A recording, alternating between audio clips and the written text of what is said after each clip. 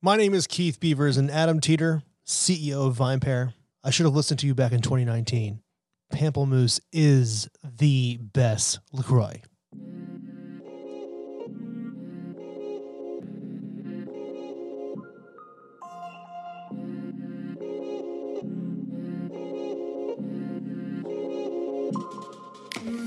What's going on, wine lovers from the VinePair Podcasting Network? This is Wine 101. My name is Keith Beavers. I am the tasting instructor of VinePair, and what's up? Okay, today we're going to get nice with a Johnny-come-lately prestigious wine region called Brunello di Montalcino. What does all that mean? We'll get into it. This episode of Wine 101 features Maze Row Wine Merchant's esteemed partner, Argiano, a winery estate castle located in Tuscany that is 5 centuries old. The vineyards sit atop a plateau, just under 1,000 feet in altitude. But you don't have to climb a mountain to experience the finesse of centuries-old winemaking. Argiano makes a blend of Cabernet Sauvignon, Merlot, Syrah, and Sangiovese called Argiano Non Confunditor. Just follow the link in the episode description to barrelroom.com. Here we are, still in Tuscany, under the Tuscan sun. Yep, I just said that, and nope, I am not editing it out, and yep, that was cheesy. But I'm just very, very happy to be still in Italy talking about Italian wine. And today, we are going to talk about a wine that, I don't know, if you don't know about Brunello di Montalcino, just know it's kind of a big deal. Yeah. This wine is considered one of the most prestigious wines of Italy. It's up there with Barolo, Barbaresco. It's up there with Chianti. And among these prestigious wine regions of Italy, now prestigious is a word used to describe wines that have some age-worthiness to them, that have some popularity to them, that have been proven on the international markets to be very popular. Prestige kind of comes from that. There's a lot of great wine happening in Italy all the time that are not considered quote unquote prestigious, but because of its place in history, in Italian wine history, it's considered one of the prestigious wine regions. And what's interesting about that is that not only is it one of the youngest prestigious regions in Italy, but it is one of the first regions, if not the first region, to be awarded a DOCG, which we'll get into. If you are familiar with Brunello di Montalcino, you know that it is a big, bold, full-bodied, structured, deep, big red wine. And the cool thing about that is it's the biggest of these wines from the Sangiovese grape. And it can age for a long time. And there's a reason why it can age for a long time. Because Brunello di Montalcino, or Brunello the wine, Brunello the grape, Brunello di Montalcino the wine, was, I'm going to say it, basically created by one man. Whereas you have Chianti and Piedmont, and you have figures in wine history in other regions that eventually call in their enological friends from France and other parts of Italy. This was one guy in the mid-19th century doing work on his El Greco estate. Clemente Santi was a graduate of the University of Pisa, and he was a scientist and he was a writer. And being a scientist in Italy means basically, vines is what you're into. And on his Il Greco estate, he saw the potential of vini and viticulture in the vineyards surrounding his estate. Clemente Santi's Il Greco estate was located in a town called Montalcino. Montalcino is about 70 miles south of Florence. So we're going all the way through the Chianti Hills south, and we get to Montalcino, which is about an hour south of Siena, which is considered the southern tip of the Chianti region. And it was here in the hills of Montalcino that Clemente saw the potential. Now, at the time, this area was not really a Sangiovese-centered place. It was a region that mostly made wine from a white wine grape called Moscadello. And the wines are pretty sweet because this is one of the most arid and dry areas of Tuscany. So it would make sense that a slightly sweet grape that produces a significant amount of sugar would be ideal for this area. But that wasn't the fate of Montalcino, according to Clemente. In his mind, the Sangiovese grape, which is prevalent all over Tuscany, was ideal for the hills of Montalcino. So he started planting Sangiovese. And all this was happening in about the mid-1800s.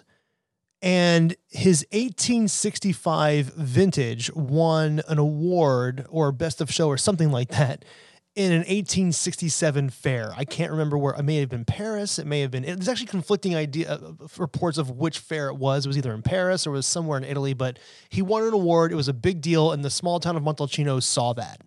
And the thing is, Clemente did something very interesting. On the bottle that won the award, he called the bottle Brunello. Now, the Sangiovese grape in Montalcino is what the Italians called Sangiovese Grosso. And the word Brunello, which it means sort of like the dark one, the little dark one or something like that, brown one, something on that level. This word had been around in this area since the 14th century. So the fact that he had used it was kind of cool. It was calling back to back in the day because he wanted this to be 100% Sangiovese. Clemente's grandson, Ferruccio Biondi, followed in his grandfather's footsteps. And he took everything a little bit further. Well, the first thing he did was this guy had a lot of respect for his grandfather. So he went ahead and joined the two names for the company, calling it Biondi Santi. And Ferruccio, the big thing that he did was he isolated this Sangiovese Grosso specific to this area of Montalcino. He did what's called mass selection, selecting the strongest, the best varieties within a vineyard and then planting and propagating them. And he ended up creating the BBS 11 clone, the clone of Sangiovese that would be the mother vine of Montalcino. And this family's love for Sangiovese holds no bounds. But the thing is, there was some experimentation before this with other varieties, but it came to Ferruccio's mind that, this should be 100% Sangiovese. If we're doing all this work, that's what it needs to be. And this right here is the birth of Brunello di Montalcino. Now, with all this work, there was a big focus here from Clemente to Ferruccio, was that they were trying to create a wine from the Sangiovese grape that was age-worthy. They wanted this thing to age for 30 plus years. Remember in the Chianti episode, we talk about 10 to 15 years max for Classico? Well, they wanted to go further than that. And this dream of theirs was realized, unfortunately, after Ferruccio's death. He died in 1917, and his son, Tancredi Biondi Santi, continued the line. And this generation here is where the proof of age-worthiness happens. There's a story where Tancredi walls up a bunch of the family's Brunello during World War II to keep them safe. And then when they unearth them, they're even better. And this showed the age-worthiness of this wine. It actually worked. Clemente's work and Ferruccio's work actually came to fruition.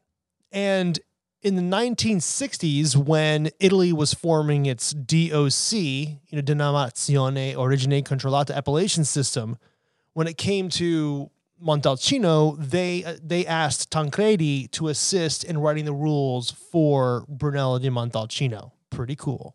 And with this age-worthiness now being proven in their hometown, Tancredi's son, the next generation of the family, Franco Biondi Santi, began to travel internationally and spread the word of this age-worthy wine. And when I say age-worthy, I mean, this is real. I mean, the family's going around promoting these wines, but for the first 57 years of production, only 4 vintages were produced: 1881, 1891, 1925, in 1945. That's a lot of age to go around and brag about. It's kind of awesome. But In the 1960s, or by the end of the 1960s, there were only 11 producers of Brunello di Montalcino in Montalcino. Because in 1966, it becomes a DOC, and there's only 11 producers producing from 157 acres of vines. But then something kind of crazy happens. An American company called Banfi, Banfi, which was run by the Mariani brothers, who had a big success in the Lambrusco wines of the 70s. And in the 70s, they saw an opportunity in Montalcino, but not for Brunello, for the other variety I was talking about, Moscadello. So what they did is they came into Montalcino and they bought a bunch of land just below the hills of Montalcino in the warmer, more flatter area. And it failed miserably. They could not gain any traction with their Moscadello sparkling wine. I think it was sparkling. Maybe it wasn't sparkling, but whatever, didn't work. And they saw, okay, wait a second, that's not going to work. So they went ahead and regrafted all of the Moscadello vines with Sangiovese, or quote unquote Brunello. And because of their ability to scale, they made a lot of Brunello, and it became really popular on the American market. And then a lot of investment started happening, and people started coming to Montalcino and going, okay, something special here. We're here to, take part in it. The popularity grew pretty rapidly. And in 1980, when Empire Strikes Back comes out, Empire Strikes Back did come out in 1980, the best movie ever made. In 1980, when the Italian government starts creating their third tier, or their third tier quality level, DOCG, it's said that Brunello di Montalcino is the first to be assigned, but it's really just one of the first four. You had Brunello di Montalcino, Barolo, Barbaresco, and the subject of next episode, Vino Nobile di Montepulciano. Ooh, that's going to be fun.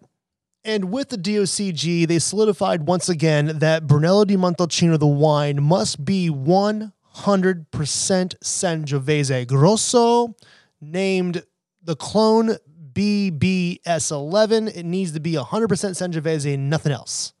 And they kept Ferruccio's ideal aging requirements, which is a whopping 5 to 6 years. That's a lot of time to sit on a wine before it's ready for the market. So with the DOCG, another DOC was created called Rosso di Montalcino, which actually helped winemakers make money while they were aging their big Brunellos. These were wines they could legally release before the big ones were ready to go. And in 1996, in response to the 1994 creation of the IGT, which we talked about in the Super Tuscan episode, there were a lot of international varieties hanging around because of the popularity of Super Tuscans. So they had to create yet another DOC called Sant'Antimo to deal with that. So now we have in one area, we have a DOCG, Brunello di Montalcino, 100% Brunello, which is Sangiovese Grosso. Then we have a DOC, Rosso di Montalcino. These are 100% Sangiovese Grosso from Brunello. It's Brunello vines, Brunello grapes, but they can be released sooner than Brunello di Montalcino. And then you have another DOC called Sant'Antimo to deal with the production of international varieties in this area. And then they just sewed it all up. Oh, wait, no, things change again. Actually, I'm not going to get into all the changes, but what I want to say about the changes that came after this were just ways to hone in the aging requirements to perfect what Brunello is. So what it came down to is Brunello di Montalcino is required to have 4 years before release. There's some time in barrel, some time in bottle that are required there. For a Reserva, it would be 5 years before release with more strict bottle and barrel aging. The thing is, these things are huge wines. And even when they're released onto the market, I've been to a Brunello tasting where I tasted a lot of Brunello that had just been released onto the market. And they were still what I call like sleeping giants. They were not ready yet, but they were drinkable. These are beautiful, big, full-bodied wines. And the cool thing about Brunello di Montalcino is we talked about earlier the hills of Montalcino, right? Where Clemente was doing his thing. And then we talked about the Mariani brothers from Banfi who went ahead and bought all that lower lying area. And then eventually they started creating, they regrafted to Brunello di Montalcino. So today, the way it looks is a lot of winemakers in Brunello own vineyards in the higher elevation area and in the lower elevation area. And the reason is, even though the entire area is kind of an arid, very dry area, did I say area too much? the hillier part, the Sangiovese Grosso Brunello that grows there, it has a little more aromatic to it. You know, it's a higher elevation, poorer soils. You're going to get a little more aromatics. And down in the lower lying areas, it's warmer and the soil is not as beneficial to aromatics. You get these more big, full-bodied wines. And a lot of winemakers will blend both the northern hill vineyards with their lower vineyards to find that perfect balance of structure, body, and some sort of elegance. And as far as aging, what's really interesting is some winemakers will age in new French oak and some will age in what's called botti, which are these big oak barrels that don't have as much influence in the resulting wine. And with that being said, I know it's really hard, it's really wild to say this, but in a region that has one variety, that's it, one variety, Brunello, every winemaker still has their own expression because of that difference between the south and the north area of Montalcino. I mean, they do whatever they want. Sometimes they'll make a Brunello di Montalcino with just the south or just the north, or a little bit here, a little bit. It's every wine is a little bit different. And the hard thing about Brunello di Montalcino is the price. These wines are expensive. Man, are they expensive. But, they start at like 40, 50. The real like ones that are going to change your life start at like 40, 50, $60, and they go way, way, way up from there. But they're worth it. If you are into spending a little bit of money on wine and you want to try something, a Sangiovese that is like age-worthy and structured, this is your wine. You don't have to do that. You can get what they call baby Brunellos, which is the DOC, Rosso di Montalcino, where the wines can be released 1 year after harvest. They're young and punchy and fruity and awesome and fleshy, and they are so cool as well. They just don't have the big structure of the Brunello DOCGs. But like a lot of things in wine, that's why this is so cool. Every producer does a different kind of wine from one variety. Sometimes they blend from this and from that. There's a Rosso di Montalcino, there's Brunello di Montalcino, there's Sant'Antimo. You get to go and just try all this stuff. I mean, if you buy a Brunello, it's going to be expensive. And, talk to your wine merchant, get one they recommend because you're going to spend on it and it better be badass. But, get a Rosso di Montalcino for like a Tuesday night. It's like they come in at like $20. They're really awesome. And it kind of gives you a sense of what that kind of Sangiovese will taste and feel like. So when you do level up to the Brunello di Montalcino, you kind of have a little primer there. So, okay. That's Brunello di Montalcino, wine lovers. I'm not going to get into Brunello Gate where people were blending Syrah into Sangiovese and getting arrested. That's for another time. But this is your crash course for Brunello. I hope you enjoyed it, and I'll see you next week for Vino Noble di Montepulciano. VinePair Keith is my Insta. Rate and review this podcast wherever you get your podcasts from. It really helps get the word out there. And now for some totally awesome credits. Wine 101 was produced, recorded, and edited by yours truly, Keith Beavers, at the VinePair headquarters in New York City. I want to give a big old shout out to co-founders Adam Teeter and Josh Mallon for creating VinePair. And I mean, big shout out to Danielle Grinberg, the art director of VinePair, for creating the most awesome logo for this podcast. Also, Darby Seaside for the theme song. Listen to this. And I want to thank the entire VinePair staff for helping me learn something new every day. See you next week. E&J Gallo Winery is excited to sponsor this episode of VinePair's Wine 101. Gallo always welcomes new friends to wine with an amazing wide range of favorites ranging from everyday to luxury and sparkling wines. I mean, Gallo also makes award-winning spirits, but this is a wine podcast. So whether you're new to wine or an aficionado, Gallo welcomes you to wine. We look forward to serving you enjoyment in moments that matter. Cheers. Visit barrelroom.com today to find your next favorite, where shipping is available.